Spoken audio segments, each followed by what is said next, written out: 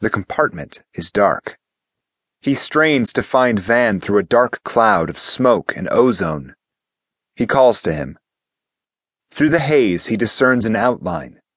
Van's limp arm hanging over the armrest. He is unconscious. He did not buckle his belt. He has hit his head. Things go from bad to worse. A resounding pop, and the cabin loses pressure. A shopping list of items, papers, pens, bottles, jackets, hats, nuts, swims upstream, hurtling toward the rear of the plane, toward Ian. He covers his face with a forearm. His lungs feel constricted. He fights for oxygen. A mask connected to a clear bag drops. It slaps Ian about the face, toying with him as he tries in vain to grab it. He throttles the tubing high up and works his hand down, taming the serpent. He wraps the elastic bands about his head, feels the air flow freely. He remembers something. Make sure your mask is securely in place before assisting children. Van. The smoke exhausts rapidly from the plane. Van is slumped forward, blood streaking from a gash on his forehead and flying from his hair in droplets. Ian lunges at the mask dangling above Van. His seatbelt labors to hold him in place. The belt stretches hard, nearing its limits. Ian's back throbs, G-forces trying to fold him like a poolside chair. He works feverishly to secure Van's mask, but the elastic straps are slick with blood and make slow work of it.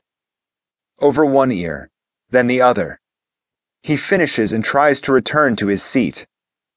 A first aid kit tears through the air. It looms larger and larger until it strikes Ian between the eyes.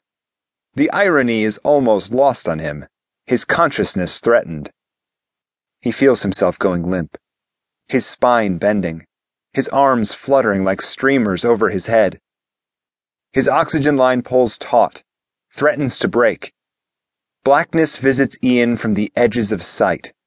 He's facing the rear of the plane now, and a sickening revelation shocks him to life. A ragged hole, 2 to 3 feet across, occupies the space where a passenger once sat 5 rows back.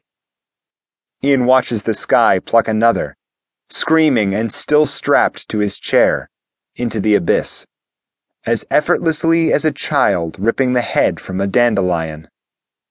His seatbelt is slipping. He claws for a hold, laboring to pull to a seated position. His biceps and shoulders burn, his abdominals tense and knot. He leans forward, preparing for the imminent crash. Dear God, not like this. The plane screams, muscles toward a more gradual descent. Ian feels the gravity slam him again. It is still much too quick, much too steep. Yet the cabin pressure is closing in on that of the air howling about the plane's shell. The aircraft pierces the clouds, plunging through them, a diver with no thought of ever surfacing.